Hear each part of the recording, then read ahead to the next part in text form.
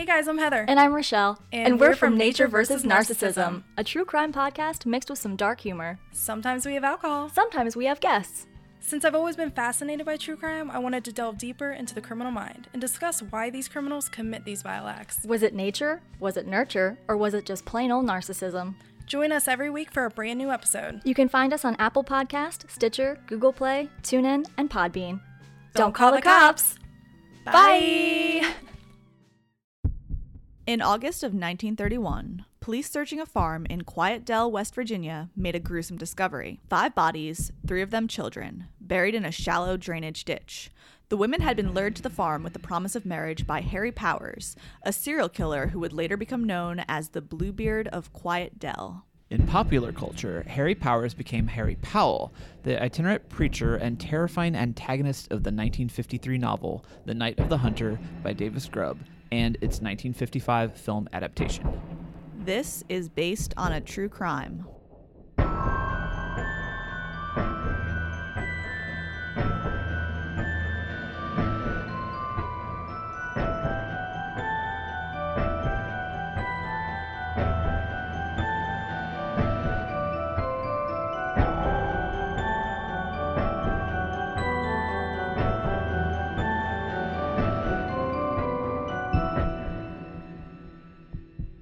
I'm Chelsea, and I love true crime. And I'm David, and I love horror movies. We just wanted to dive right into a couple of things that we wanted to promote. Yes, exciting things for us and hopefully for some of you listeners out there. That's right. So as you've probably already heard, we do have a Facebook discussion group called Cult of Based on a True Crime. But, we've heard that Facebook is kind of changing their algorithm and our page may not get as much visibility. So the group is a wonderful place to interact with Chelsea and myself. We've had a lot of good time, listener feedback, and a lot of fun topics that we get to chat about. Yeah. Hands down, my favorite place to interact with listeners. We post a lot about what we're watching, about exciting stuff in the news, exciting new movies coming out. So definitely join.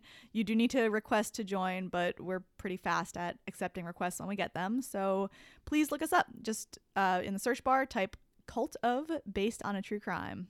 Yeah, totally. And then following that up with some exciting news, our Patreon is live. Yes, very exciting. We already have a few supporters that we are so grateful for, and we're really excited. On the 1st, we're going to be mailing out the packages of goodies. At the $1 level, we have our kind of square sticker you've probably seen on our social media. But at the $3 level, we have 2 exclusive die-cut stickers.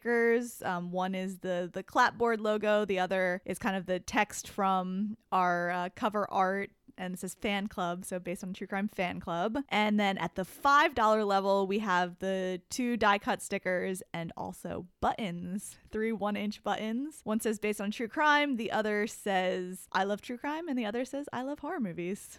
Yeah, so, getting some rewards out there, and just wanted to give everyone a way to support our podcast. Oh, yeah, and also we're going to have a bonus episode coming out on the 1st as well. The patrons that we have voted on the topic, and the winner, the clear winner, was Silence of the Lambs, which I'm excited for. It's one of my all-time favorite movies, so I think we're going to have a really fun discussion about that we will have up for our Patreon supporters. So join us on Patreon based on a true crime. If you have a chance, please review us on whatever podcatcher, whatever method that you use to subscribe to the show. It helps with our visibility. It helps make me happy. And, if you don't have iTunes and you can't review, the best thing to do is tell a friend, post about us on Facebook, post about us on Instagram, post about us on Twitter, wherever you are, and just spread the word because, we really want to keep growing. And that's the best way. You guys are the best way for us to keep growing. So we do, with one caveat, and that is if you can't say something nice, don't review at all. Oh, wait. And if you follow on Twitter, you might get that reference. But speaking of reviews, we did get a couple new reviews that I want to thank. One is from Lustmordia, which is, Lustmordia Lucy, aka Lee. If you're not listening to Lustmordia yet, you should really go check it out. It's an awesome Columbus-based true crime podcast We got to meet her in person, which was a lot of fun. And she's also one of our new Patreon supporters, which is so rad. So thank you, Lee. Also, thanks to our friends at Off the Cuffs, who happen to really like my laugh. So thank you guys. I happen to really like your laugh too. Why, thank you. And also JApple717, which I believe is the same J Apple that I was talking to on Twitter, who is a murderino. So SSDGM, J Apple. And if you're a different J Apple, you don't get that. Oh well. So shout outs again to Lust Mordia and also Murder and Such, two rad Ohio true crime podcasts that we've talked about extensively. And they're both supporting us on Patreon. We really, really appreciate it. So thank you guys so much. Everyone should go check out their shows because they're awesome. I get so excited every time they have a new episode out. Also, Cowtown Crime Blog, which is run by a member of our cult, Marguerite. We're going to be featured on her blog. We're really excited about it. We answered some really cool questions about kind of what goes on behind the scenes here at Based on a True Crime. So we'll be posting links to that when it's up. Everyone should go check it out. Lastly, our promo for this week was from Nature vs. Narcissism, another Ohio-based true crime podcast that we have talked about. They just did a switcheroo with their hosts. Now it's Heather and Rochelle, who we met. They're great people, and she's been working her way through the alphabet of serial killers. Right now, actually on Friday, they released the L episode, and it's the Toolbox Killer and the Interstate Killer. So check that out for sure. Yeah, and definitely do. obviously, if they're already on L, they have plenty of back catalog to catch up on. So just binge them. You know you want to. All right. We have some correct guesses for Teaser Tuesday. Tashana from Something's Not Right guessed correctly on Instagram. So thank you for jumping in and getting the answer right. And also our reigning champion, Taylor, a.k.a. Chippy TFT on Twitter.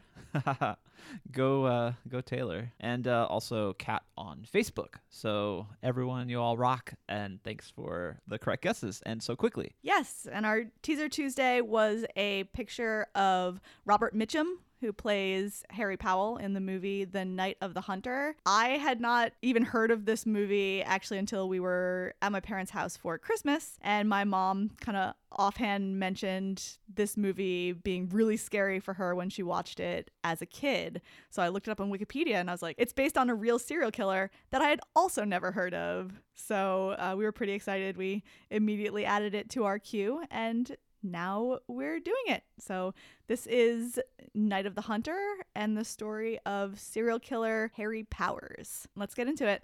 Harry Powers was born Herm Drenth in Berta, Holland, to Wilco and Janty Drenth on November 17th, 1892. By 1910, Powers was already known to be a congenital liar and had been caught stealing and trespassing. In April of 1910, Powers was sent to the United States to work on a farm belonging to family friends in a Dutch community in Cedar Rapids, Iowa. However, he only lasted several months before he left due to his dislike of being told what to do. Eventually, the rest of his family emigrated from Holland, and in 1917, the family bought 40 acres of land and moved 250 miles north of their community. The following year, Powers assumed his most famous alias, Harry Powers, and moved to Madison, Wisconsin with a girlfriend. In 1919, they were arrested for vehicle theft, and Powers was sent to the Dane County Jail. His girlfriend snuck in tools, and Harry and another inmate, Walter Bartkowski, successfully escaped. Not long after, in 1921, Powers had yet another run-in with the law.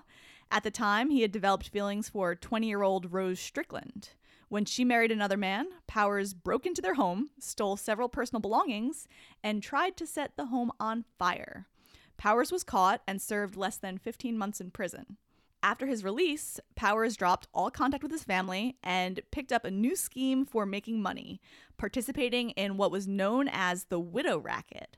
This racket consisted of contacting wealthy older women through matrimonial agencies, which were basically Lonely Hearts ads, and swindling them for financial gain.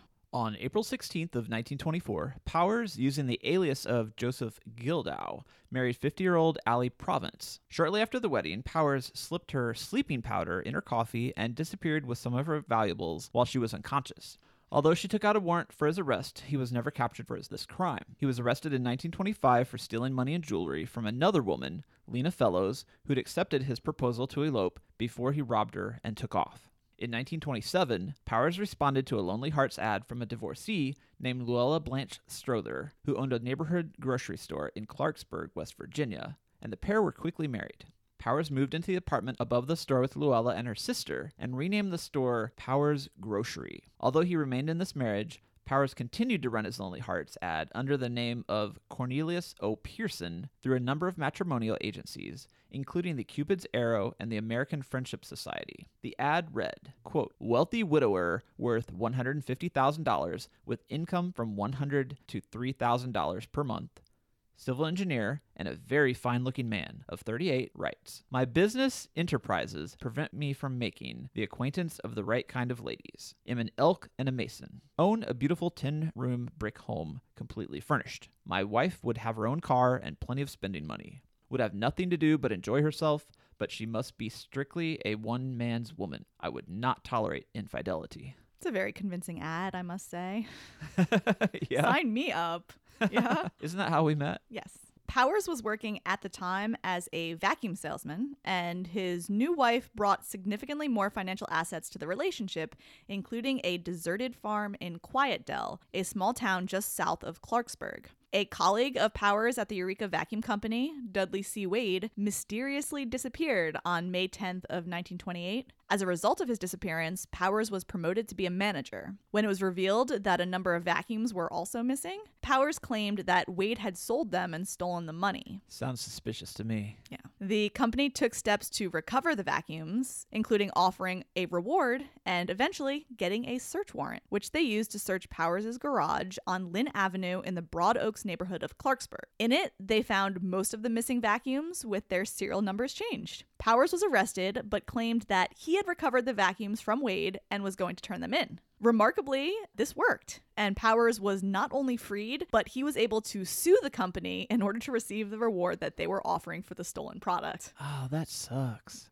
Through his Lonely Heart ads, Powers was receiving between 10 and 20 letters per day. He was writing to more than 200 women and had struck up romantic relationships with dozens of women, including Asta Eicher of Park Ridge, Illinois, and Dorothy Lemke of Northborough, Massachusetts. In his letters, Powers would borrow phrases from romance magazines and from Rudolph Valentino, and he was quite the smooth talker and writer. In one letter he wrote, quote, "I'm trying to find the one, the only one, that can make home a paradise, a place of rest, a haven of content where loved ones await, and to whom I can look forward with pleasure and anticipation. Who knows but what you may be that one." Very smooth talker.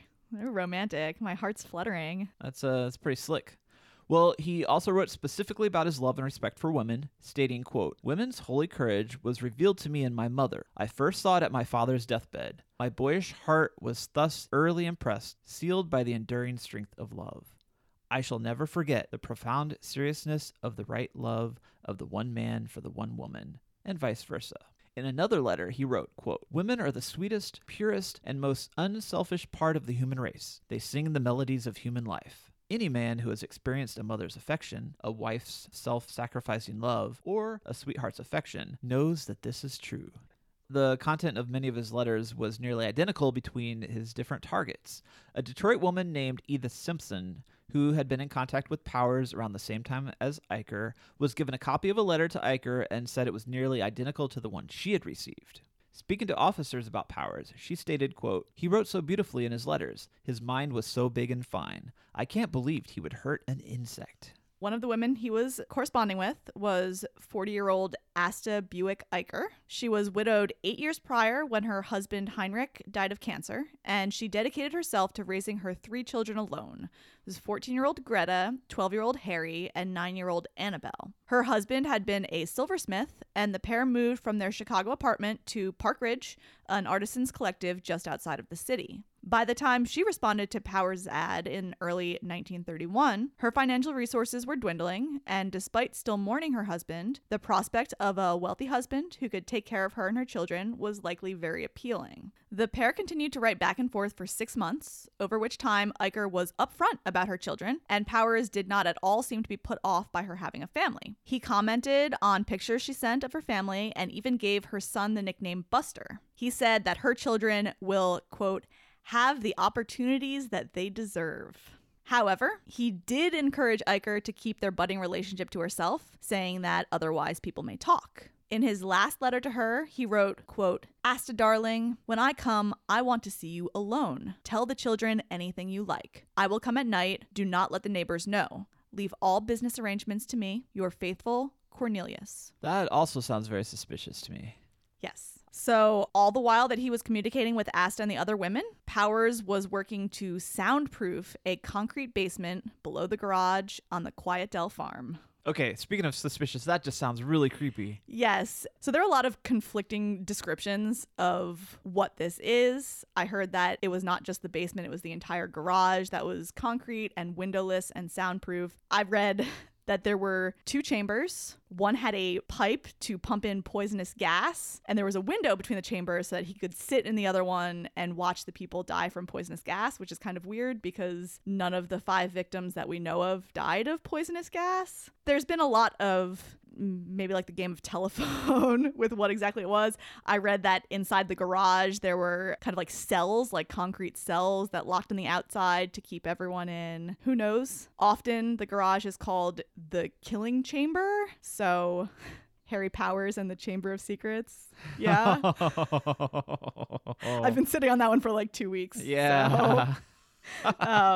But basically he was planning something weird in this garage and the construction was happening as he was talking to these women. Shortly before Powers' visit, Eicher asked her longtime boarder and family friend, Charles O'Boyle, to move out of her home. In late June, I've seen June 20th or June 23rd, so somewhere around then, Powers arrived at Eicher's Park Ridge home. He stayed there for 5 days before leaving with Eicher on a trip south to his home. She left her children in the care of their former family nurse, Elizabeth Abernathy, and 5 days later, Abernathy received a letter supposedly from Eicher, which stated that Mr. Pearson would be coming to take the children and bring them to start a new life with her. A separate letter was sent to her 14-year-old daughter, Greta, promising a new home, school, and dolls. Well, when Powers arrived, the first thing he did was send Greta to the bank with a note from Eicher asking the bank teller to withdraw the entire balance from her bank account. The teller refused because the signature on the letter did not match the one associated with her account. Even if the teller had complied, the balance of the account was only $3.74, which Eicher had not revealed to Powers, along with the fact that her house had been mortgaged twice. Powers quickly left with the children, not even staying long enough for Abernathy to pack any clothes for them. He returned to the house 10 days later, and with the help of a hired laborer, began moving the Eichers' furniture to the garage. When neighbors asked who he was, he claimed to be Eicher's fiancée and showed them a paper supposedly signed by Eicher which made him her agent. Neighbors still called the Park Ridge police, but when Chief Harold Johnson arrived, rather than question him, he presented Powers with an overdue mortgage bill for several $100s. Powers promptly paid the bill with cash he had on hand. Before leaving, he put the now empty house up for rent for $75 per month. At the same time that he was wooing and making plans with Eicher, Powers was also corresponding with 50-year-old Dorothy Pressler Lemke, a divorcee living in Northborough, Massachusetts. He told her that he was living in Iowa and convinced her to move in with and marry him, after, of course, withdrawing $4,000 from her bank account. Lemke soon disappeared, and her trunks, rather than being sent to Iowa, were sent to West Virginia in the care of Cornelius Pearson. Now's kind of the warning time, so obviously this crime involves killing of people and specifically killing of children. So if that is a sensitive topic, we understand and maybe fast forward a little bit. But this is also where the timeline gets a little bit sketchy.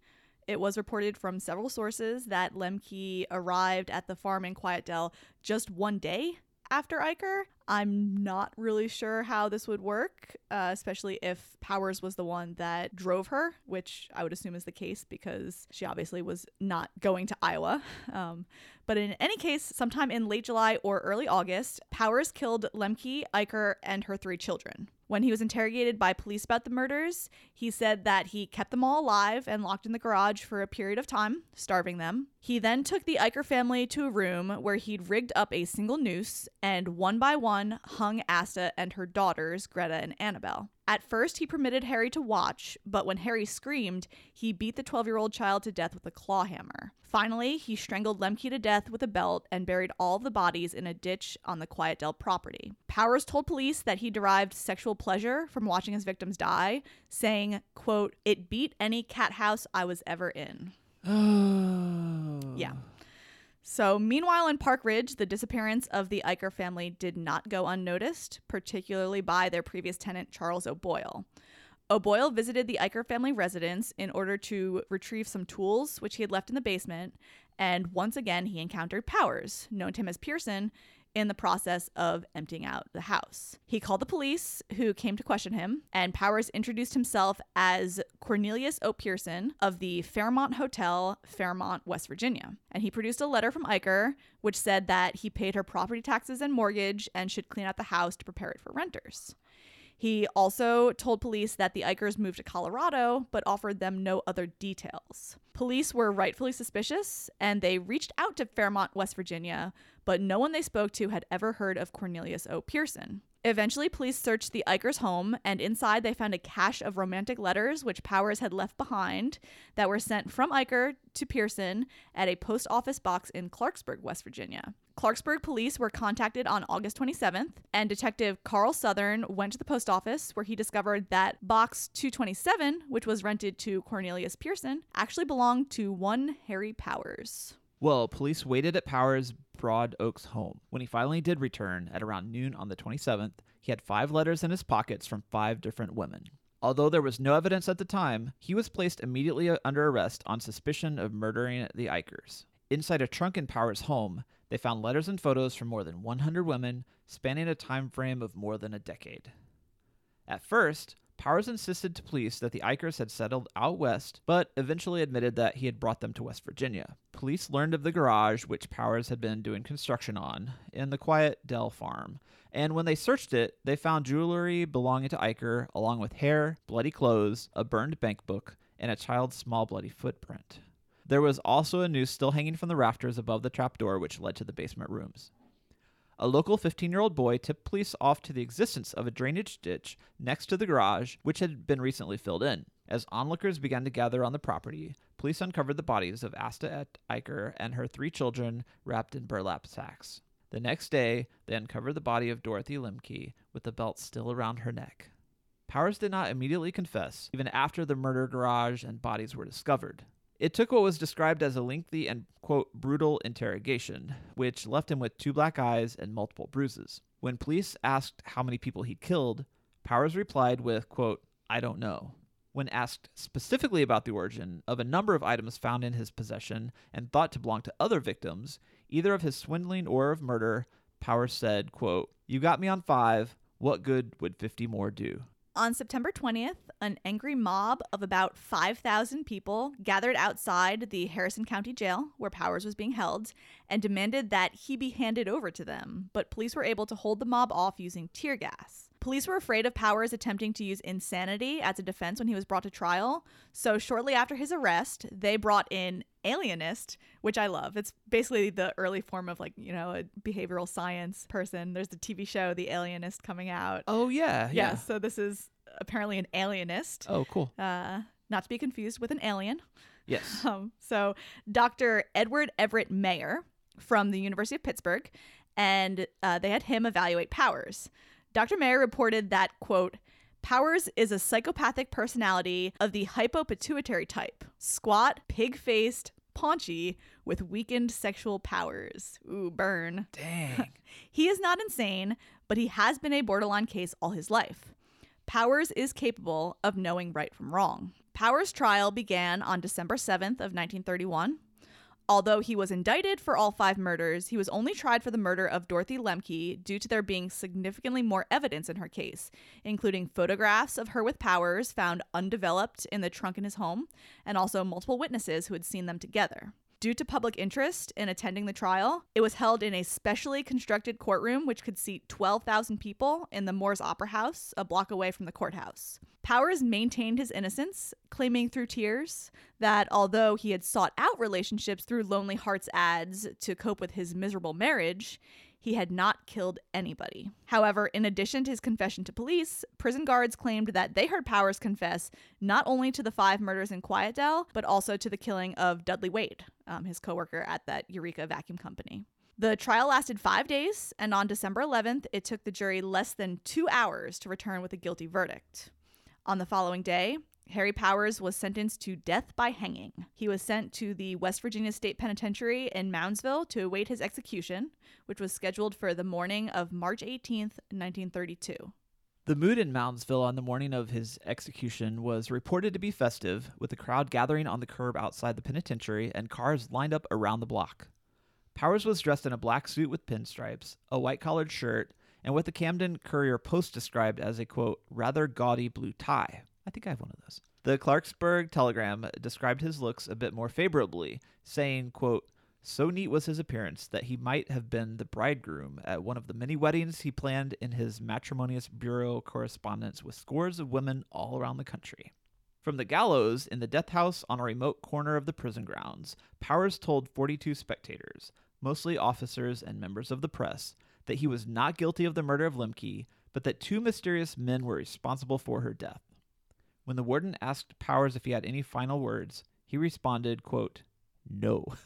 At 9 o'clock, the trapdoor below him was released, with 3 attendants pushing their buttons simultaneously so no one would know which had released it. He was pronounced dead 11 minutes later. Immediately after his execution, Dr. H.H. Hines of Clarksburg came forward with a 50,000-word confession of which Powers had written, admitting to all 5 murders, and he announced that he would be selling the confession to the highest bidder in order to make up for the financial aid he'd given Powers to pay his legal fees when he was fighting against the death penalty. When Powers' body was removed from the death house, a letter was found on him addressed to the warden. In the letter, Powers continued to protest his innocence.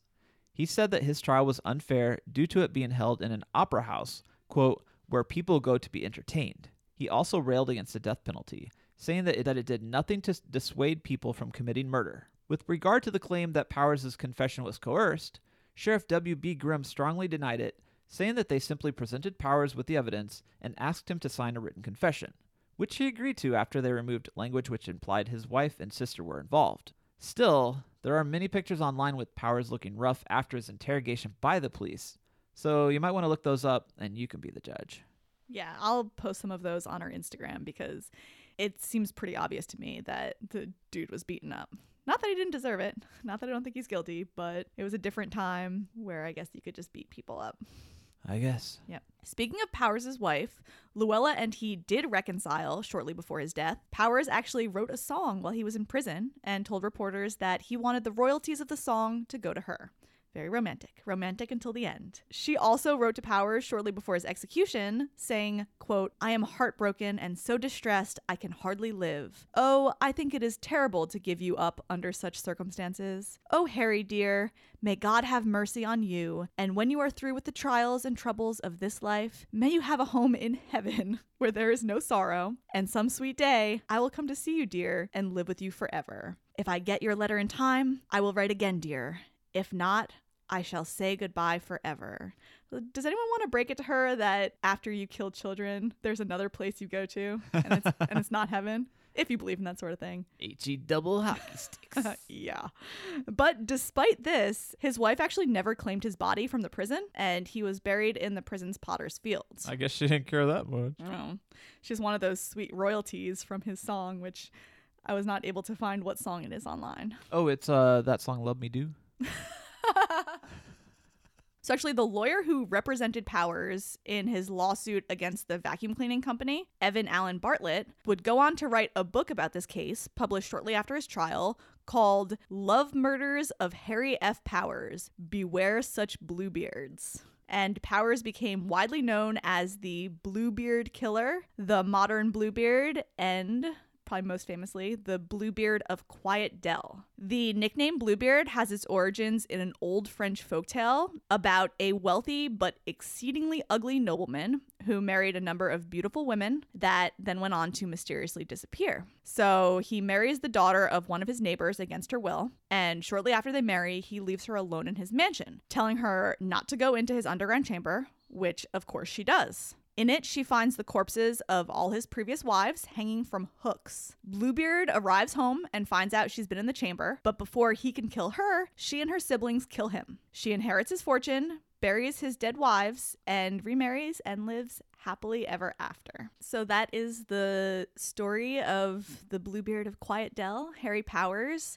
I do have a few little points to discuss. So as I mentioned when I was talking about his Chamber of Secrets, it seems like a lot of his story has become embellished with time. I did the best I could picking out what seemed to make the most sense, what was in a lot of the resources that seemed to line up. There's a lot of weird stuff out there. So as I mentioned, there's that idea that he killed people with poisonous gas that he piped into his killing chamber.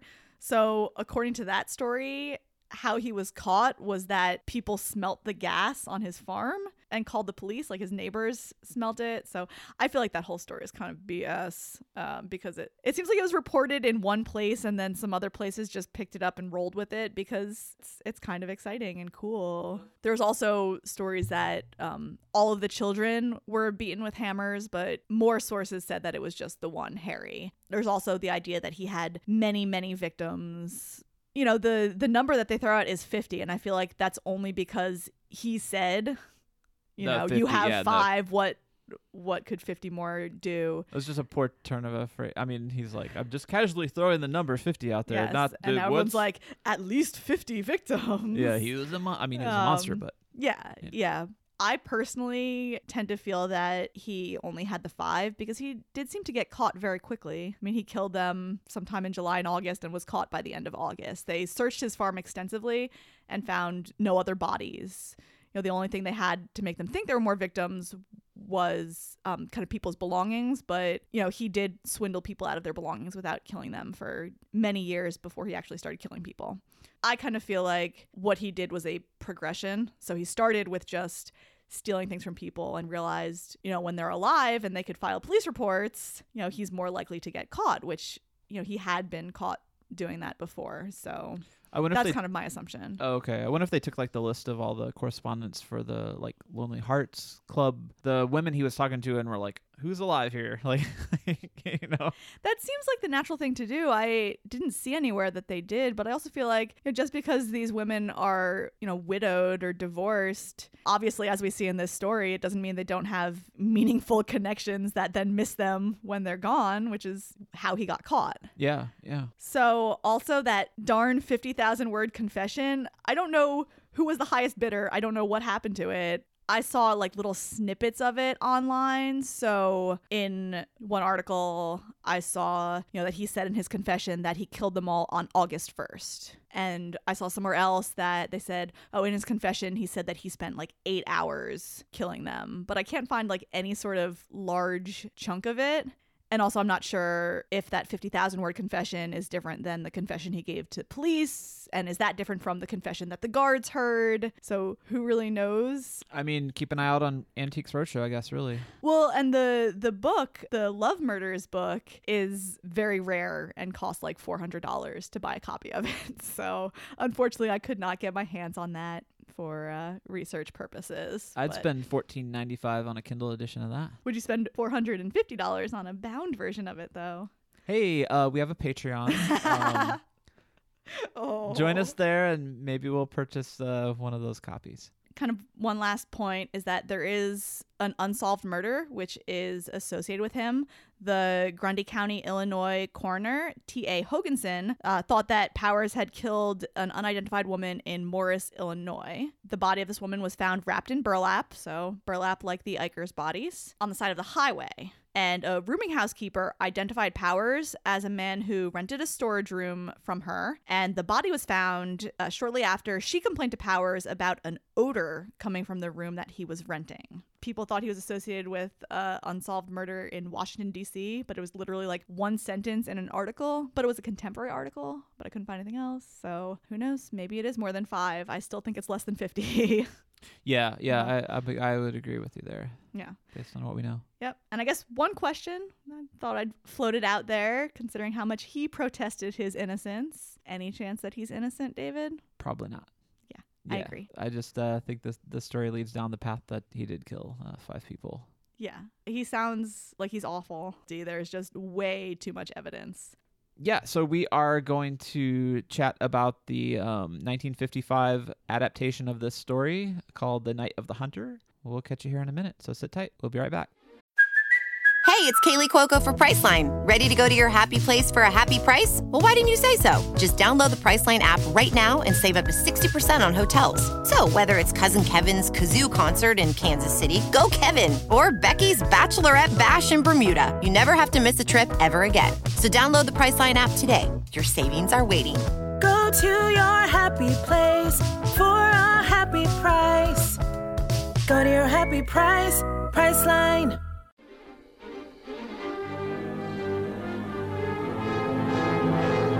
Ben never told you he threw it in the river, did he? I can hear you whispering, children, so I know you're down there.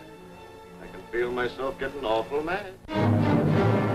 Here is all the passion and suspense, the heart-pounding warmth of the best-selling novel that gripped millions. Burl, wake up! Come on, Burl! Superb, unforgettable performances by an extraordinary array of talent. Figured I was gone, huh? Run, hide in the staircase. Run quick! Ruby, get! What do you want? I want them kids. I'm giving you to the count of 3 to get out of here, then I'm coming across the kitchen shooting you. The combined powers of Paul Gregory and Charles Lawton brought the Caine Mutiny Court-Martial to Broadway. Now the screen receives that same creative, electrifying impact. The Night of the Hunter.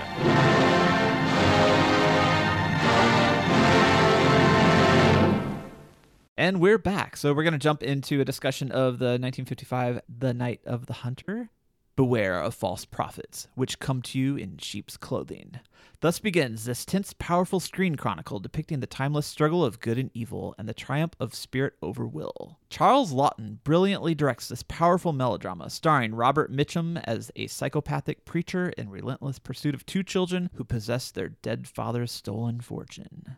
The Night of the Hunter was released in 1955, and it was directed by Charles Lawton, who was a well-known actor. This is pretty interesting because he has a super impressive filmography. A few that stood out to me include the 1935 Mutiny on the Bounty, and he played Captain Bligh in that, and that's the Clark Gable version. The same year, Chelsea, I Thought of You, he played Inspector Javert in Les Mis. Oh, does he have a beautiful singing voice? It's definitely not the musical version, though.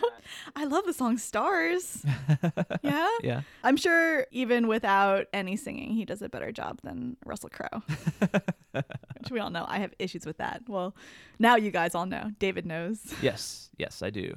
Well, in 1939, he played Quasimodo in The Hunchback of Notre Dame. Is it the silent one? No, this is not the silent one. Oh. It's that's one of those stories that I think there have been a lot of film versions in it. I remember watching the silent version when I was a kid. Oh, it's a good one, yeah. Yeah. Yep, I like that. He was in an updated version of Oscar Wilde's The Canterville Ghost in 1944, and next year he played Captain Kidd. One of the things I thought was really cool is that he reprised the role of Captain Kidd in 1952 in Abbott and Costello Meet Captain Kidd. I don't think I've seen that one. I've seen a lot of Abbott and Costello, but I can't even imagine what a Captain Kidd is. It's good. No, it's good. He's a good pirate. I was imagining like Captain Underpants. Like a captain in a kid's book. He's a kid captain. A kid captain, yeah. Yeah. Charles Lawton, kid captain. He acted alongside one of my favorite old-timey horror actors, Boris Karloff, and he has had many other roles. He's played a widower, a pastor, a tramp, as they used to say back in the day, a scoundrel, I guess, maybe perhaps. Okay. A scalawag. No, I don't know. That's a word, right? And he played Henry VIII. He's played admirals and just an endless list of credits. So rather go on and on, I just kind of wanted to get across the fact that he was a big-time actor and directed Night of the Hunter. Oddly enough, his only feature film that he directed. However, he did direct many theatrical stage productions. The film The Night of the Hunter is based on the novel by Davis Grubb, and it features a screenplay by James Agee. Also, the cast of characters, the actors in this film are pretty well established. I'm just going to kind of go into the two sort of leading roles and a bit of their background. The lead, Harry Powell, is played by Robert Mitchum. You know, some of his roles include Out of the Past in 1947, Cape Fear in 1962, the original, and he was nominated for an Academy Award in The Story of G.I. Joe in 1945, which, not the G.I. Joe dolls. If you're more into 70s, 80s, and 90s films, and you may recognize his name, he is in, well, one of my favorites and one of my favorite Christmas movies. He plays Bill Murray's boss in Scrooged. The one that wants programming for cats and dogs. Yes. David showed me that clip yesterday, and I was like, do you recognize him? And it took me a minute. I was like, oh my gosh, yep. Yeah. Very different role than his role in Night of the Hunter. Oh, yeah. Yeah. He did a bunch of TV work. He was in The Winds of War. He was in War and Remembrance in the late 80s.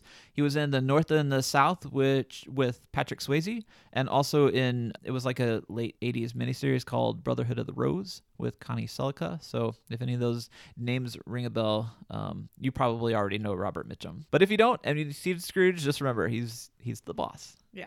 And I feel like a lot of people know him from this role specifically because it is quite the role. It is quite the role. One thing that was pretty cool is my dad, he loves film noir and he likes, movies of this era. He's pretty much anything that's in black and white he's into, I think. But when we started the podcast, I think the aspect of true crime and film noir really jumped out at him. So a lot of the time when he's watching older movies, he'll, point out to us that, there's the film noir section on AMC or whatever.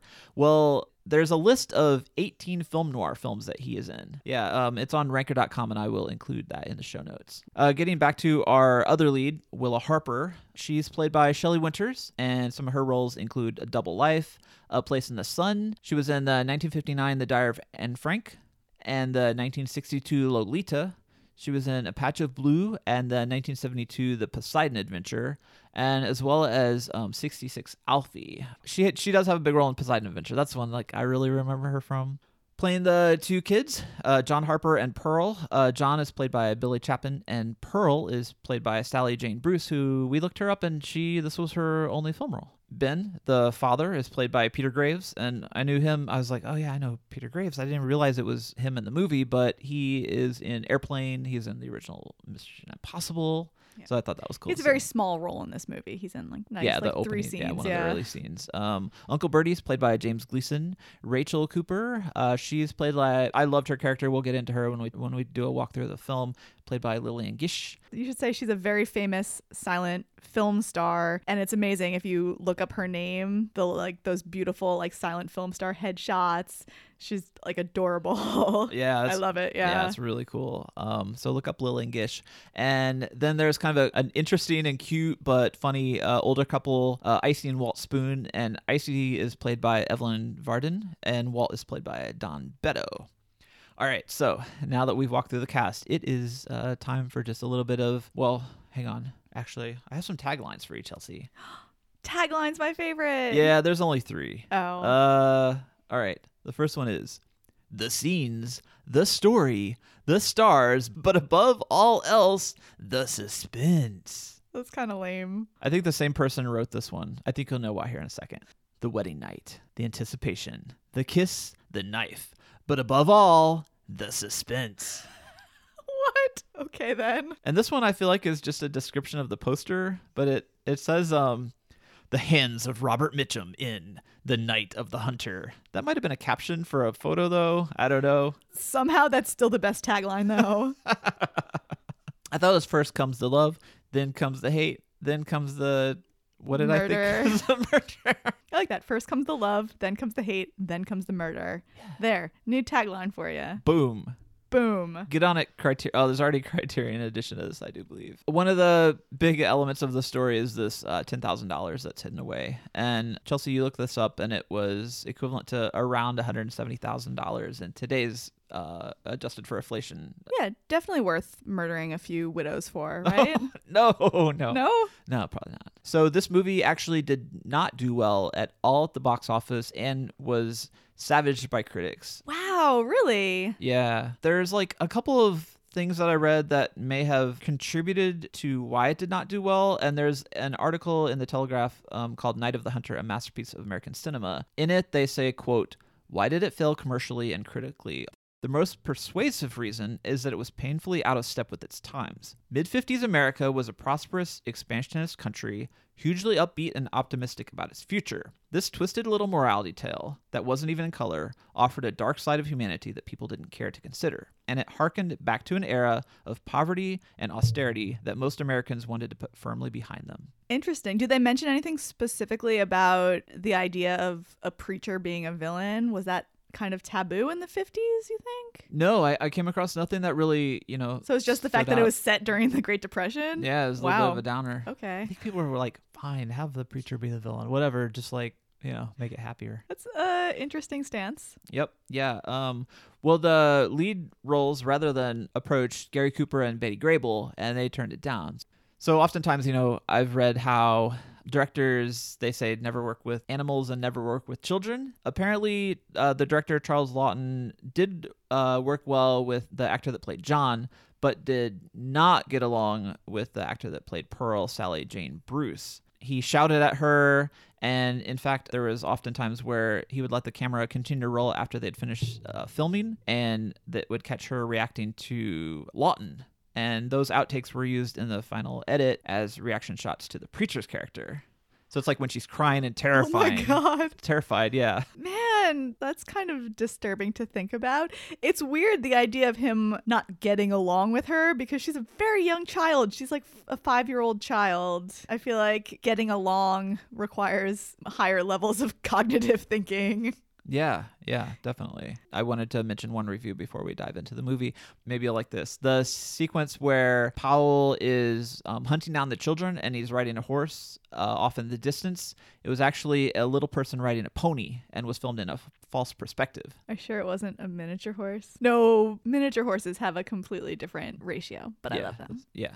That's true. But I thought that was an interesting trick. There are a lot of camera tricks that happen in this film, because I think there's moments where it looks like it's filmed outside on location, and then others where it's very stylized, and you can kind of tell it's shot on a stage. But I kind of like that aesthetic of it. Robert Mitchum was actually really, really eager to play the role of a preacher, and when he auditioned for the role, there was a moment that impressed Laughton, the director, and that was when Laughton described the character as a diabolical shit. And Mitchum promptly answered, "Present." That's perfect. I would absolutely describe his character in this movie as a diabolical shit. Yeah. Oh, perfect, totally. Perfect description. Yep. So I do want to quote a critical review that was published in the New Yorker. Is from the great Pauline Kael, and she's considered probably one of the greatest film critics of all time. So she says, quote, "Despite its peculiar overtones of humor, this is one of the most frightening movies ever made, and truly frightening movies become classics of kind. Robert Mitchum is the murderous, sex-obsessed, hymn-singing soul-saver with hypnotic powers, and his terrified new wife, played by Shelley Winters, who has a boy and a little girl from an earlier marriage, becomes his fervent disciple. He is something of a Pied Piper in reverse. Adults trust him, children try to escape. The two kids' flight from the madman is a mysterious, dreamlike episode, a deliberately artistic suspense fantasy, broken by the appearance of a Christian variety of fairy godmother, played by Lillian Gish. The adaptation of David Grubb's novel was James Agee's last film work, and the shadowy horror fable was the first and only movie directed by Charles Laughton. It was a total financial disaster, and he never got a chance to direct again." So it kind of ends on a sad note, but I thought that was a great kind of commentary on the movie itself. Yeah, absolutely. I do feel like it's kind of hard to tell by the tone of that. So she liked it? I think so. Yeah. Yeah, I think she did. All right, so Chelsea, let's just talk about your thoughts on the movie. What did you think? I loved it. I feel like kind of actually building off of that review, it is weird and frightening, and I really loved it. I thought it was beautifully shot. I'm kind of bummed that due to its critical reception, Charles Laughton did not get to direct again, because I feel like some of that imagery that really stands out to me just now thinking about it. Actually, the scene right before Powell kills Shelley Winters' character. Oh, spoiler alert. But that scene in the bedroom, it's like the room has this like steepled ceiling and the lighting is very dramatic. The like highlights are really bright and the shadows are really dark. And, you kind of get that feeling. I feel like, it was not super obvious that this would be the scene where he does it. I feel like the whole movie, you know, he's going to kill her because that's what he does. He's introduced in the beginning of the movie, you know, talking to himself about how he kills widows for money, and he says like he's killed I think 12 or something. And it's just somehow still very shocking. That scene, you know, the scene where he is chasing the children up the basement stairs and he almost seems like a classic Universal monster, like a Dracula, the way his hands are up. Just Robert Mitchum is amazing as an actor. It's funny, I think that when we posted that we were doing this movie, most of the feedback we got was specifically about his character. And, you know, he's not just terrifying, he's like weirdly appealing. I think that he's very suave. You know, his singing voice is like incredible. And he really, I think because of that, you can kind of understand how Shelley Winters' character kind of falls under his spell. And you can see it from her perspective. You could also see it from the children's perspective because they know enough and you know enough as the audience to know that this is a very dangerous man. Yeah, it's really incredible. I think when I was talking to my mom about it and I asked her, you know, what was so scary about it, and she talked about Robert Mitchum's character being kind of relentless in his pursuit of the children. And I think going along with the review talking about that part of the movie being almost like dreamlike. Well, to me, it's like nightmare-like more so because, you know, by all accounts, these children should be able to escape him, and yet can track them down and hunt them down. And it's, you know, my mom said it's like in the Terminator. Yeah. It's pretty similar. And I think that you know, this movie coming out in 1955, kind of predating the like slasher movies that we see a lot of starting in like the late 70s. You know, it kind of feels maybe like it's following that template where just out of nowhere, he's back, he's coming, and he's singing a very creepy song. Yep, that's true. So what did you think, David? I really love this movie. I'd never seen it, and I thought that it surprised me in a lot of ways. I wasn't familiar with the case. I had no idea. I had no idea this movie really existed. But then when I saw the picture of Robert Mitchum with the love-hate tattoos on his hands, which become a really important part of the story. I mean, you're right, that like sort of classic monster aspect of it really shows itself in the movie. This is a horror movie. It's not just like a true crime like film or a film noir or anything like that. I think the dream aspect of it really helps create that mood. The unrelenting villainous pastor character that Robert Mitchum plays, and these two innocent kids. It feels sort of like a very dark fairy tale, especially once the kids escaped. Like you said, there's like a shift in style that feels natural, but it also gives it this dreamlike quality that I really like. And it does in fact, just like Pauline Kael says, there is sort of a fairy godmother character that was the highlight of the movie for me. Like as soon as Rachel Cooper shows up, her character, I was just really rooting for the whole movie. I mean, it was exciting. I really loved her a lot. It's true. I feel like, you know, you're obviously rooting for the kids from the beginning, but the way Robert Mitchum's character kind of cast the spell over adults in this movie, it was really refreshing when they introduced her character as like clearly an adult who, you know, is strong and protective of the children and will take no crap. No crap will be taken by this woman. Yeah. It's awesome. The other thing too that you commented on while we were watching this was there are large amounts of the movie that are absent of a soundtrack. There is singing at times, and there is sort of an orchestra score that weaves in and out of the movie, but it allows there are just large amounts of it where it's just like dialogue and sound effects and stuff. And I thought that was pretty cool. So yeah, loved it. The black and white is beautiful. I think there's a reason why this got a Criterion Collection edition. I've seen it is now pretty highly regarded. It's in a lot of top 200 films of all time or whatever. And Harry Powell is in a lot of greatest villain lists, and I absolutely see why. Yeah. Yeah, totally. All right. Well, let's just dive in. We want to spoil this movie away? Yes, let us spoil. So it starts off a little interesting. I think when we were talking about the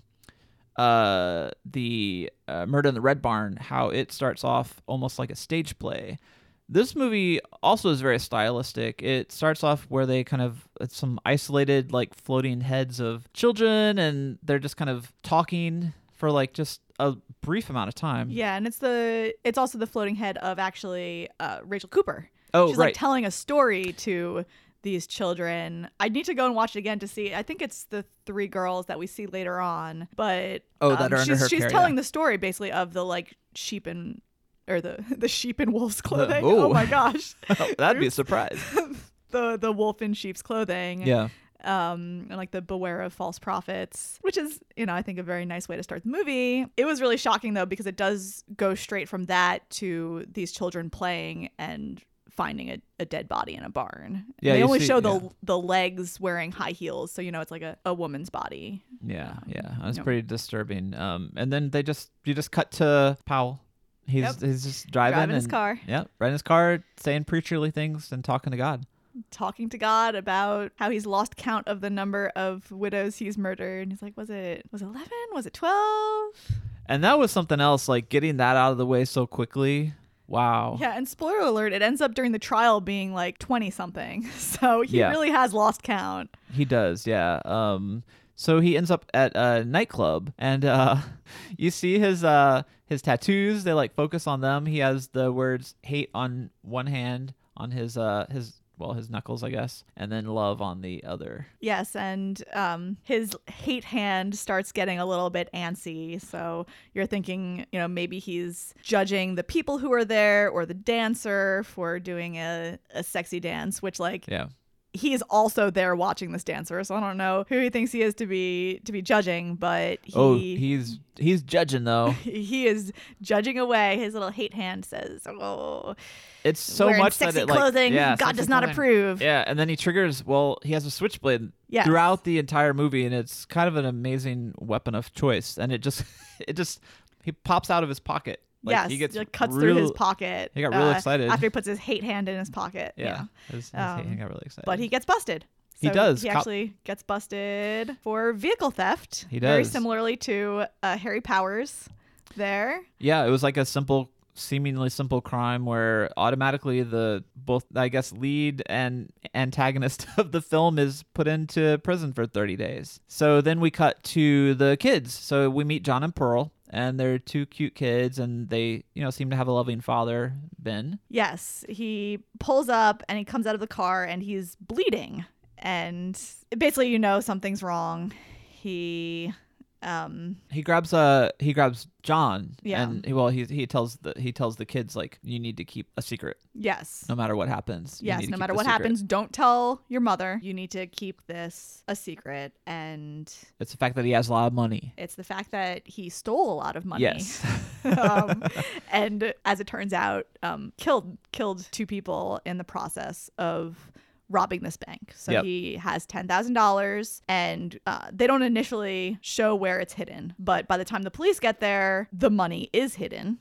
And It is, yes. Yes. And Ben has a gun, and so I thought it was maybe going to be like a shootout, but they capture him, and they get the weapon away from him, and then they cart him off to prison. Yes, and you see, actually, it's a very similar shot to where you see Powell being sentenced, but it is Ben Harper being sentenced, and he's sentenced to death by hanging He for is. the murders during this bank robbery. Yep. And I thought the next scene where they cut to the interior of the prison, and it's Ben, he's in his bunk, and then Robert Mitchum just drops down sort of upside down. And, he knows what happened. He knows what happened. He knows what he's in there Yeah. for. So he's actually listening to Ben talk to himself Yeah. in his sleep, and he's like trying to get Ben while he's sleeping to say where the money is hidden. Yeah. But then Ben wakes up and he refuses.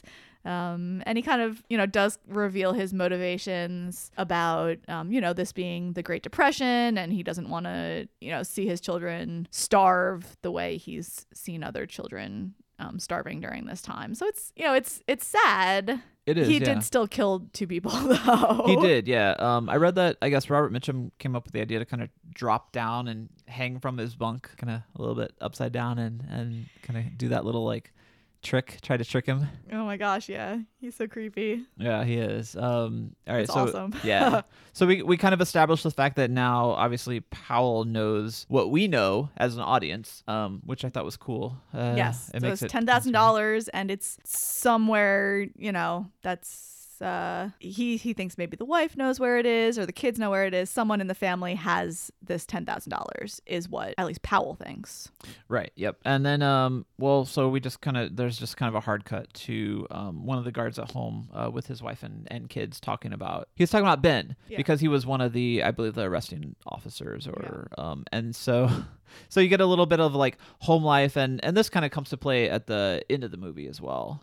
Because I think like he is involved with like the sentencing of Ben or the hanging or whatever. Because, but before we get to that, there are a lot of kind of cuts back and forth because I think there's a lot of like locations to cover, and you're kind of before everyone comes together, they're like all of their lives separately. So we cut back to the school, and it's just like there's kids and they're singing like about hanging, and they're singing like hang hung hang hung like about the various forms of the word hang. Yeah, which is sad because John and Pearl are kind of privy to what's going on, so their dad is going to be executed. And the kids are walking down the street then in town. A woman comes out of a shop. Actually, John is looking in the shop window looking at a clock, which will kind of come into play later. But the woman steps out and, is asking the kids if they know anything about the money that their dad stole. And John's like, nope. And keeps on walking. So word is out that there is some hidden money. Yes. That's the MacGuffin of the film. Yes. Which I thought is a good MacGuffin. It's a very, very interesting one. It really propels the movie forward. But then while they're singing the hanging song, Pearl actually starts singing it like on their last shot where they're nearly home. Yeah. And John kind of looks at her like, don't sing that song. Yeah, that's not cool. That's our daddy. Yeah. That was really sad. Yeah. And then we meet Willa, the mom, and she's working at like a soda shop with, I mentioned when I was talking about the cast, there's like an older couple, and the woman, Icy, she works with her. Icy Spoon is just a very strange name. It is, yeah, it is. Especially working at like a ice cream parlor / soda shop. Yeah. Like Icy Spoon should be the name of the shop. But so Icy is talking to Willa about how she needs to find herself a new man, which like already I feel like it's like the same day that Ben is hung. I could not figure out the timeline because it seemed like the preacher was not sentenced to that much time in prison, and you'd think to carry out a hanging sentence, even in the 30s when it was a lot faster, it was still a matter of like a couple of months. So maybe it took him a while to get from the prison to like find his family or whatever, because I mean the preacher is bound for this man's family, and I guess Ben is already dead at this point because, Icy's like, you got to get yourself a man to take care of your kids. You can't raise kids on your own because it's 1931 or whatever. But as she's having this conversation, it's cutting to this like very ominous like train approaching with like creepy music. So we all know who's on that train. That's the Powell train. That is Powell. He's coming. Yes, he's coming for that money. Yep. He's coming for Willa. Yes. So it then cuts to the kids at home. John is telling Pearl a story. She asks for a bedtime story, and he tells basically their own story, except it's like a kingdom where the king goes away and leaves, I guess, riches for the son, and they have to hide it and keep it a secret. And then as he's getting to the part where the like enemies arrive at the castle, suddenly this like shadow appears in the window of like the outline of the like kind of a man wearing a large brimmed hat. Oh, so scary. It was like when in our Nightmare on Elm Street episode we talked about Wes Craven having a similar encounter where there was a strange man outside of their window like under the streetlight, and that's what it turns out to be. We like cut to outside. Robert Powell. Harry Powell. Mitchum. Harry Mitchum. Yeah, that's really scary. I mean, he's a very bad person. Then we cut to Uncle Bernie. Uncle Bernie, I did like his character. I liked some to an parts extent. of his character. Yeah, no, I liked his introduction, and I thought maybe he was going to be like a good, powerful figure for John, and he ends up really not being that. He ends up making certain decisions that I cannot get behind. Yes. But yeah. he's hanging out with John, gives him a coffee. Yeah, he gives a little kid coffee. Yeah. But it's a little kid during the Great Depression, I feel like. Different times. It's so his stomach would be full so that he wouldn't cry for food. Oh. Yeah. But yeah, so he hangs out for a little bit, and then when he leaves, he goes by the soda shop where his mom works, and his mom is there with the Spoons and little Pearl and Harry Powell. Yes, Harry Powell. And he is describing how he knows their father, how he knows Ben. Liar, liar, pants on fire. Yeah, he says he just left the prison. He was basically saying that he was employed there and resigned. Yes, he resigned because he was so upset after their father was put to death, and he was so worried about the family, so he wanted to come and give them a message and put the moves on his widow. Yep. As you do. As you do. As slinker stinkers do. Icy is making fudge, right? At the shop? Yes. Icy is making fudge for a community picnic that she very much wants Powell to stay for. And Powell's kind of like, I like fudge. Could I have some? And she's like, no fudge unless you come to the picnic. Yes. There's also where he tells the story of his tattoos, where he talks about, them representing kind of the, I don't know if you want to say the dichotomy of God, or it's, the struggle between good and evil is the struggle between love and hate, and then does this weird pantomime of like arm wrestling where he intertwines his two fingers and says, oh, it looks like hate's winning. Oh, hate's winning. Oh, wait, no, here comes love. Love wins. Oh, the end. It's a great scene. It's a great scene. Yeah, great. Good job acting on Robert Mitchum's part, and it's very creepy. Yeah. I mean, because we already know straight up that he is a villain and he's a murderer. Yes. So he's introduced talking about killing women. There's not a question, which I kind of appreciate that about it. I don't think it, detracts by having it be some sort of surprise that he, is a serial killer targeting these lonely women. Yeah. I don't know. I think the structure of the movie, it works well with it. So the picnic is a good opportunity to Powell to get Willa alone. There's there's a lot of, I guess, a little bit of conflict with John and him. I guess probably his little warning signs are going up in his head. Icy is able to kind of bring him over to the table and then let Powell go off to Willa, who's kind of sitting off by herself, who was previously talking to John. So it's like, it is hard. I feel like you do need to consider that when this movie is supposed to take place in the 1930s was a very different time, and it would have been incredibly hard for this woman to raise two children on her own. Yeah. So, I kind of don't blame her when the opportunity presented itself. Plus, Powell is incredibly charming.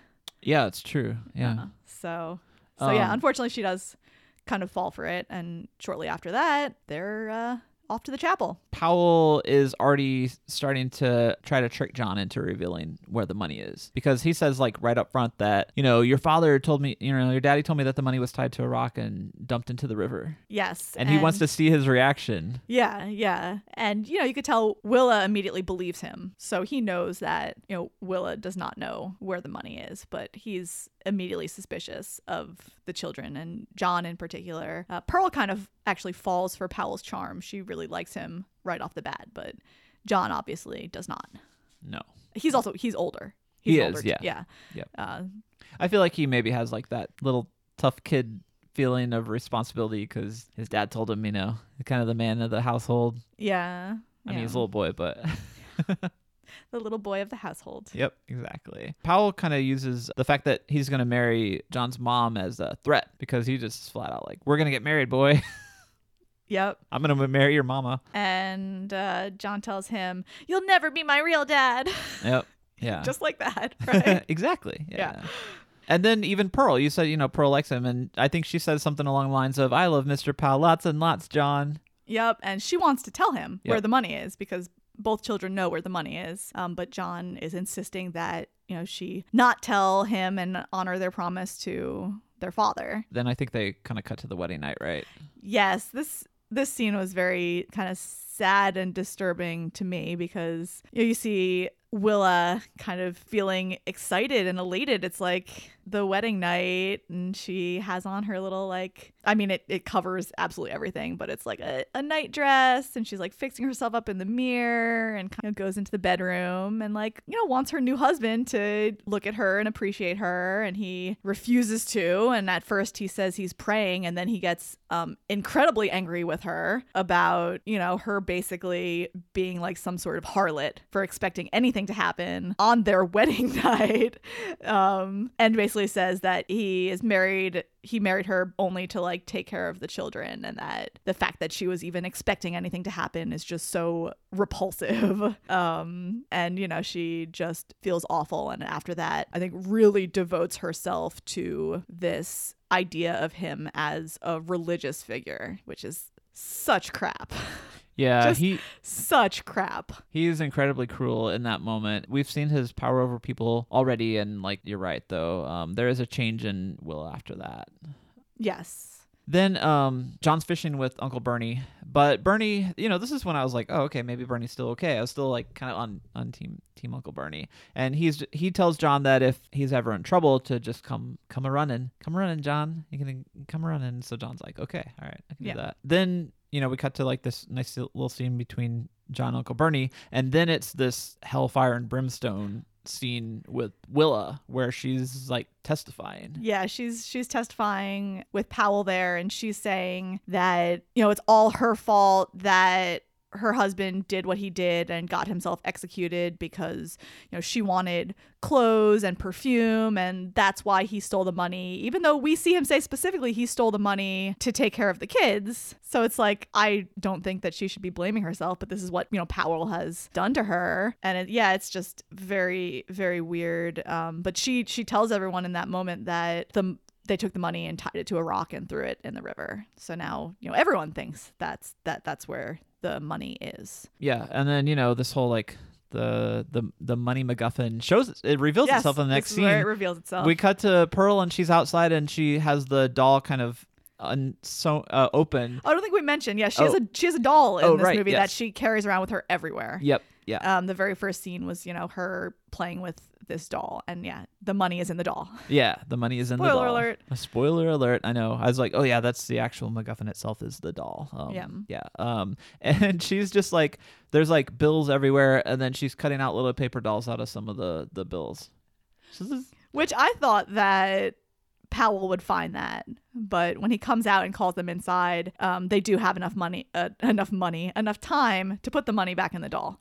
Yeah, well, John comes up and sees Pearl doing this, and Pearl's like, you're gonna get awful mad, John, I did a sin. And hey, I don't see anywhere in the Bible where it says you can't cut paper dolls out of money. Yeah. Or else we're all sinners, right? No. And you know, that was a really tense moment though, because like John is sort of the two kids are kind of blocking him from his line of sight to see what they're doing, and he kind of like goes out the front door and then starts walking to them as John's like stuffing the doll full of the bills and gets everything, you know, stuffed just in time. And I thought that was great. But then being the disciplinarian, Powell's like, you know, there's to be no secrets between you and me. I think he starts to smell the money. Yeah, and he asks John where the money is. And, you know, once he asks that, John then knows that Ben never told him that he threw the money in the river. So he kind of reveals himself to the children in this scene, even though they did, or at least John did, have his suspicions. Yeah. But he gets real mad in this scene. Pearl wants to tell him, and John is preventing it. John actually throws a hairbrush at Powell to stop Pearl from saying where the money is. And then he ends up taking Pearl downstairs to the parlor and getting extremely angry. And he shouts at her, where's the money, you little wretch, or I'll tear your arm off? And actually, Willa is outside and she hears this. Yeah, she overhears it. She wasn't like even eavesdropping. You just see her outside, but so now she knows. Like she had thought John was lying when he told her that Powell was like asking where the money is and all that stuff.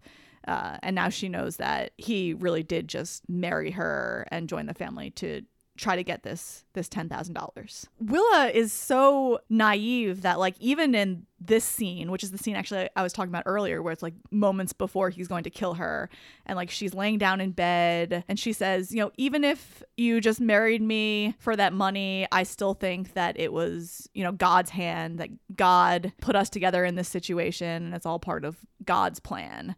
And he like slaps her and then he like she's laying in bed, he's kind of the opposite side of the room in front of this window, and you kind of like see him, it feels like a transformation. It's like you know, going from his usual diabolical shit self to something else entirely. And he takes out the switchblade and you don't really see it, but it turns out he like cut her throat and killed her. And then it cuts to the children hearing like what turns out to be a car starting up, and like John wakes up, he gets out of bed, then he gets back in bed, and then it's the following morning and Powell goes to the ice cream shop and says Willa took off with the car. Yep. She ran away, she abandoned him with her children. And this is like the fakest story since Fake went to Fake Town. Like it's just like, and his crying is the fakest crying in Fake Town. Yeah. Is that next door to Flavor Town? I think so. Yeah. Just watching him weave his lies is just, it's awful. We're like screaming at the TV at this point.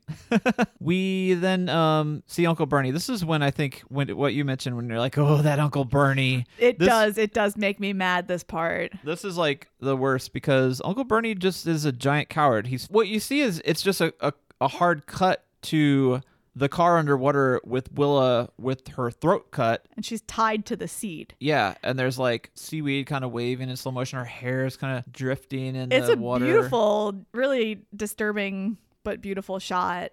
But she is in shallow water.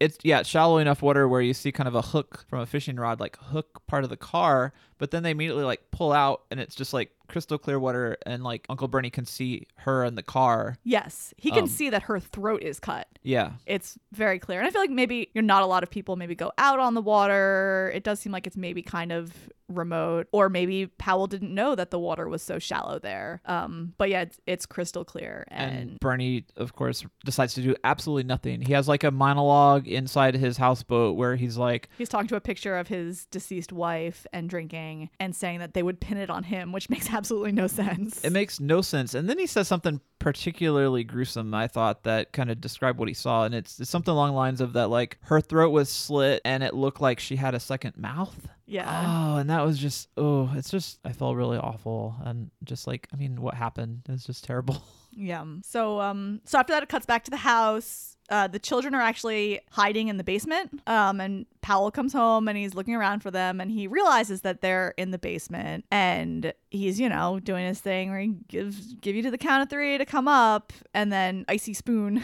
I just can't say that name without laughing. Yeah. I don't know how that didn't click to me while we were watching the movie that was her name. But, yeah. But she comes to the house and she like brings food for them, and she's able to get the children to come upstairs. So after she leaves, Powell has this whole spread of food and the children are hungry. There's like fried chicken and all of this stuff. And of course he's refusing to let the children eat until they tell him where the money is. Yep. And then this is when he's kind of like, oh, come over here, Pearl. And she's like, he pulls out the switchblade like right next to her. Yeah. And it's terrifying. Yes. And she's scared. Yeah. And John's mad. And John just blurts out, he comes up with the great lie. I mean, kind of great.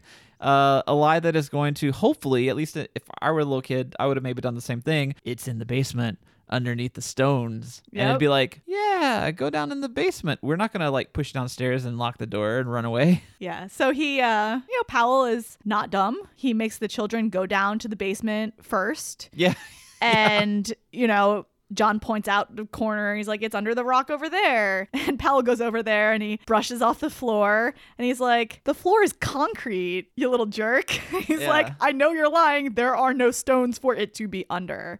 But the spot that he points to is actually underneath a shelf of glass jars. So John breaks the shelf. The jars come down on his head and they're able to run upstairs. This is the scene I was talking about where he's like so close behind them on the stairs, but they're far enough ahead that they actually managed to slam the door as he has his fingers in, so right on his knuckle tattoo, and then they close the door and they lock it. And they run outside. And then the whole movie becomes like a chase scene. Yes. And this is the part where it's, that relentlessness of Powell's character kind of showing up when you really think he should not be able to. But he can. Yeah. Because he is the Terminator. Yep. Well, He'll and be also, back. also an important thing too is while they're downstairs, that's when I think Pearl yells out that the money's in the doll. Oh, yes. So after, he sees that the floor is concrete, he, has the knife out and is basically going to, it seems, maybe kill one of them or something. And then, Pearl says that So now he knows that they're gone and they have the money on them. It's not hidden somewhere. It's actually on their person. Their mother's dead. There's a villain after them. They're on the run. Uncle Bernie's doing nothing. And first he goes to Uncle Bernie, and Uncle Bernie drank so much that he's just passed out and completely useless. Thanks, Uncle Bernie. Yeah, thanks a lot. But the kids do end up running to the river, and Yes. they're. So I the thought it little was really dinghy great. that Uncle Bernie owns that he was using for fishing, they get in it. And of course, this is also when Powell shows up again and he's fighting his way through the brush to get down to the shore. But just in the nick of time, they manage to get the boat out onto the water far enough that Powell can't follow them. Yeah, and he gets in the water and he just screams. Oh my God. Yeah. Terrifying. Yep. Those sorts of moments where that facade, his smooth talking preacher facade slips. It's just oh my God, it's some Ted Bundy shit. Well, we know that because Powell is as devious as he is, he takes the time to create a scenario that would explain why the kids are gone and why he's gone for the Icing Walt. And that's that they're doing some traveling with the kids and he needs a break since Willow ran away. Yep. So they're going to his family's farm to spend some time, I guess, with his parents or whatever. And then Walt casually mentions something about some neighbors or whatever somebody stole their horse. Well, not only that, it's he killed a farmhand, stabbed the farmhand and stole a horse, and he tried to blame it on some traveling Romani, and then it turns out it cuts to Powell riding on his horse. Yep, and singing some songs, I do believe, as he does. So then the kids are kind of on their own floating down the river. There's a quick beat where they kind of get on offshore and they grab some potatoes from a lady that's handing out some scraps and food to children, but doesn't want them to stick around. It's kind of here's your potatoes. You guys get on.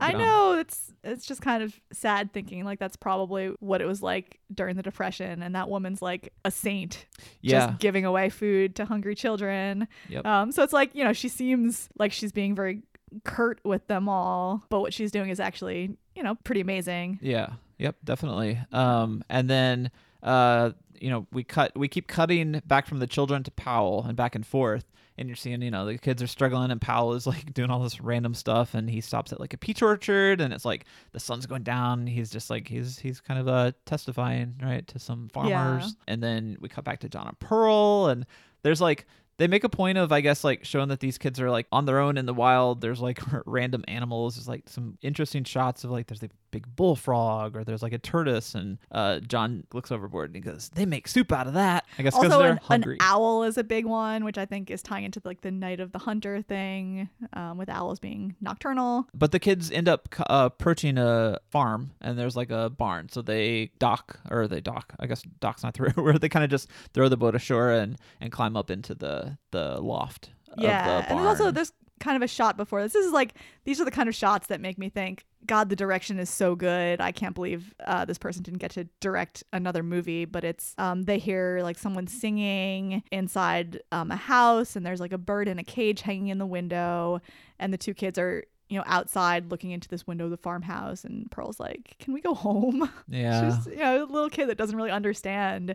I think, as we'll see later on, still thinks of Powell as a good guy. But they end up spending the night in the barn, and then this is creepy, but when they wake up the next morning, Powell is basically going down the street outside the barn on a horse singing, and John's God damn it.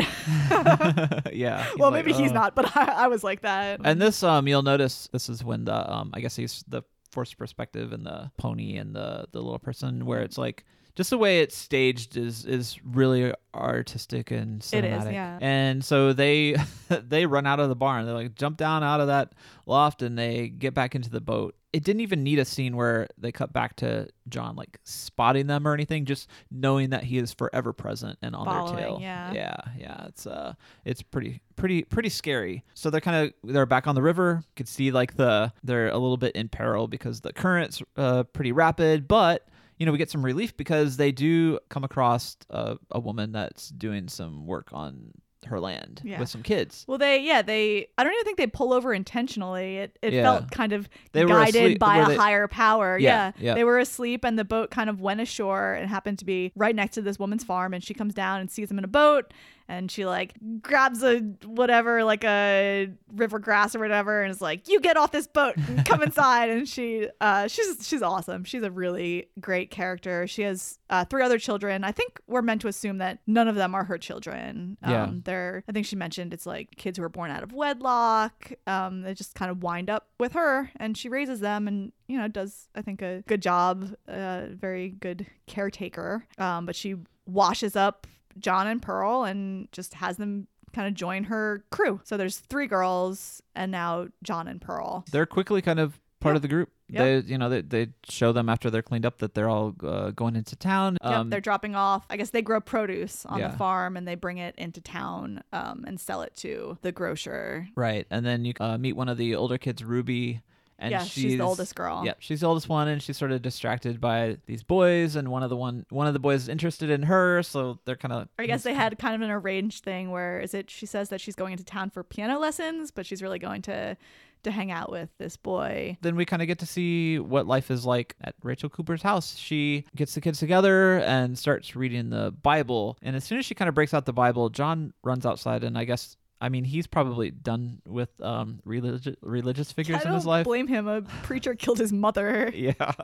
I'd be done too. But one of the cool things about this scene is Miss Cooper is telling the story about Moses, and she kind of starts it off on how he was found floating down a river in a basket. And John is outside, but he's sort of listening, and I think it really catches his attention. He's like, this is like me, like this is me and Pearl. We kind of had a similar thing, and so I think he like really digs that story. Yeah, and he comes back in and talks with her a little bit, asking about the story, and gets her like an apple, or she gives him an apple, or there's an apple involved. Then we cut to this is a great way to get to find out that Powell is back, or he is closing in. And that's because Ruby goes to meet the boy from earlier, but Powell's in town. Basically, the boy is walking towards her, and then Powell just steps in front of him, out of nowhere. For us, I mean, we knew obviously he would be back, but he just steps up and, introduces himself to Ruby, and she's like, "Will you buy me an ice cream?" And he's like, "Yeah, and of course." It's creepy AF because oh my gosh, she's young and he is old, and it's a bit weird. But she, falls for those charms, and all Powell wants to do is just ask her about these 2 kids, Pearl and John. Yep. And she's like, "Oh yeah, this is Pearl and John, and they have a doll." No. But when they come back home, well, there's a moment, I can't remember exactly when it happens, but Ruby explains that she didn't actually have piano lessons, and that she met up with and met who she thinks that is the father. Yeah, I guess she's working on the farm, and she basically sees Powell ride up on his horse, and she, runs to Miss Cooper to say, "I was just speaking to this man. He wanted to know about Pearl and John," and she thinks maybe it's their dad. And, Miss Cooper is kind of suspicious because, the 2 dirty children came up in a boat. You'd think they didn't have anyone or anything to keep them in a place. Having a dad, you'd think you'd be taking care of them, etc. So she does sense that something is wrong, and this is confirmed when John and Pearl come. So Pearl immediately runs up to Powell and is like, yay, he's here. And then John comes out and he's like, that's not my dad.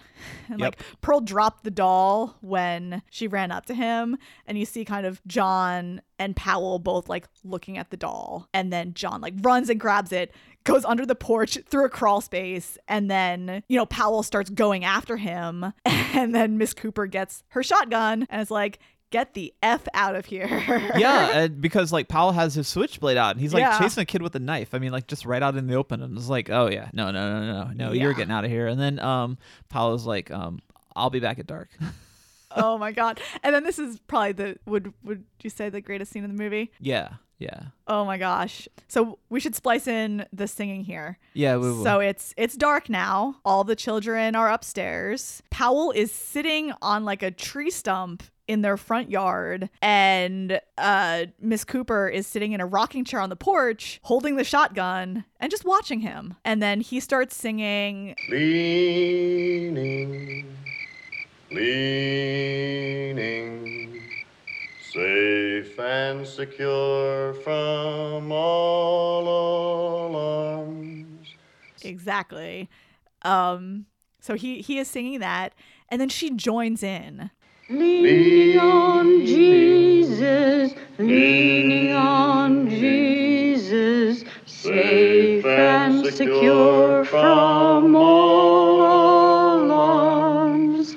Leaning on Jesus, leaning on Jesus, leaning on the everlasting arms. It's an actual like beautiful film moment. Beautiful. Oh man.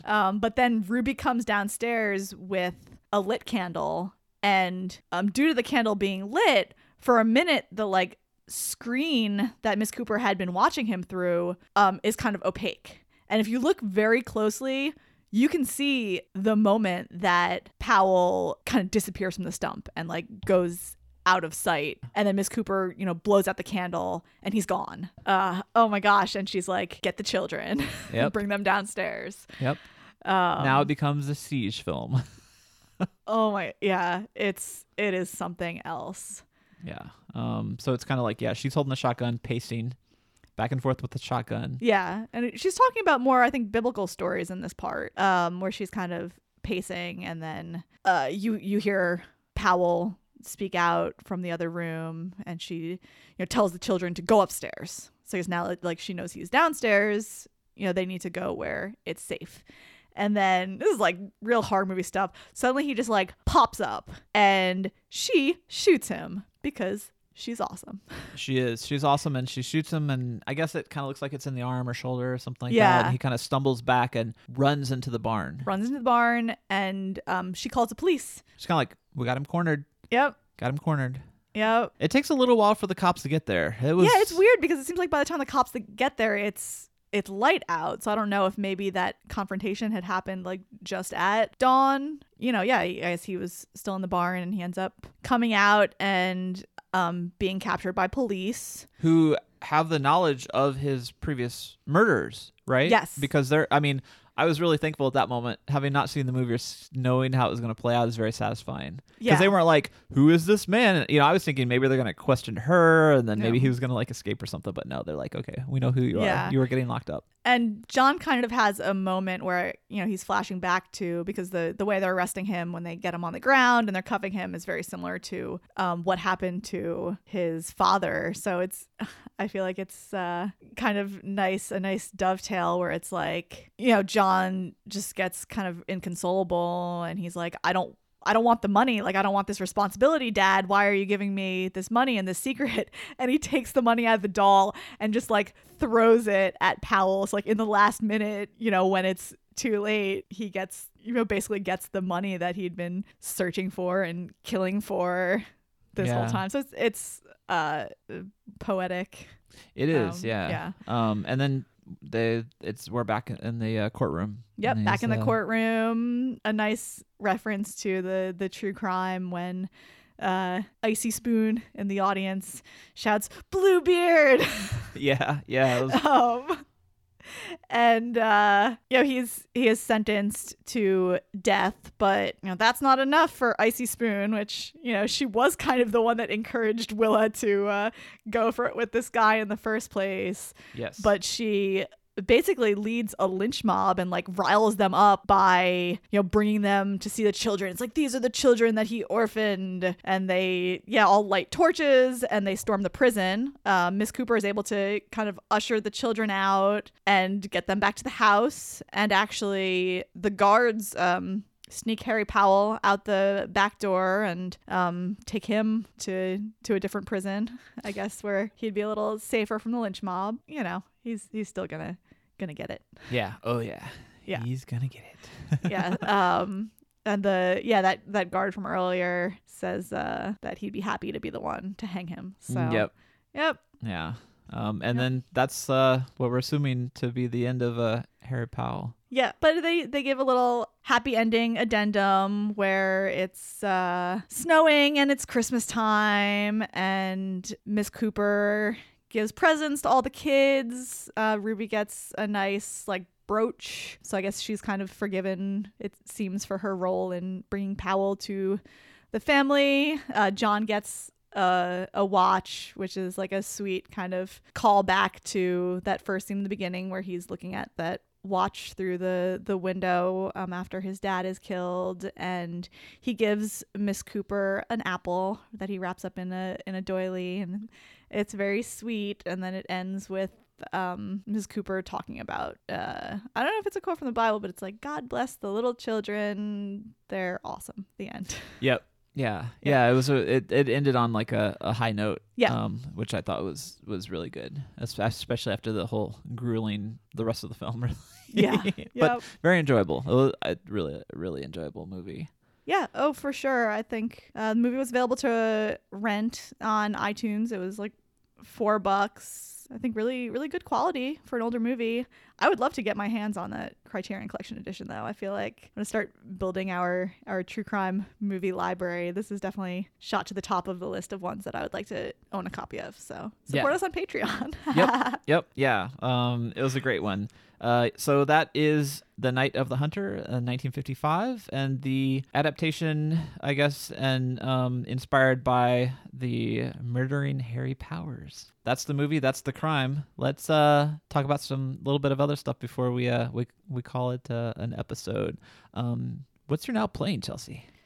So I have two of them. If you are a member of our Facebook discussion group, you'll know that we just watched the first episode of the new American Crime Story series, The Assassination of Gianni Versace, and it is amazing. I don't know if it's too soon to say, but I feel like it's going to be even better than the OJ series, which I also loved. It's just beautifully shot, beautifully acted.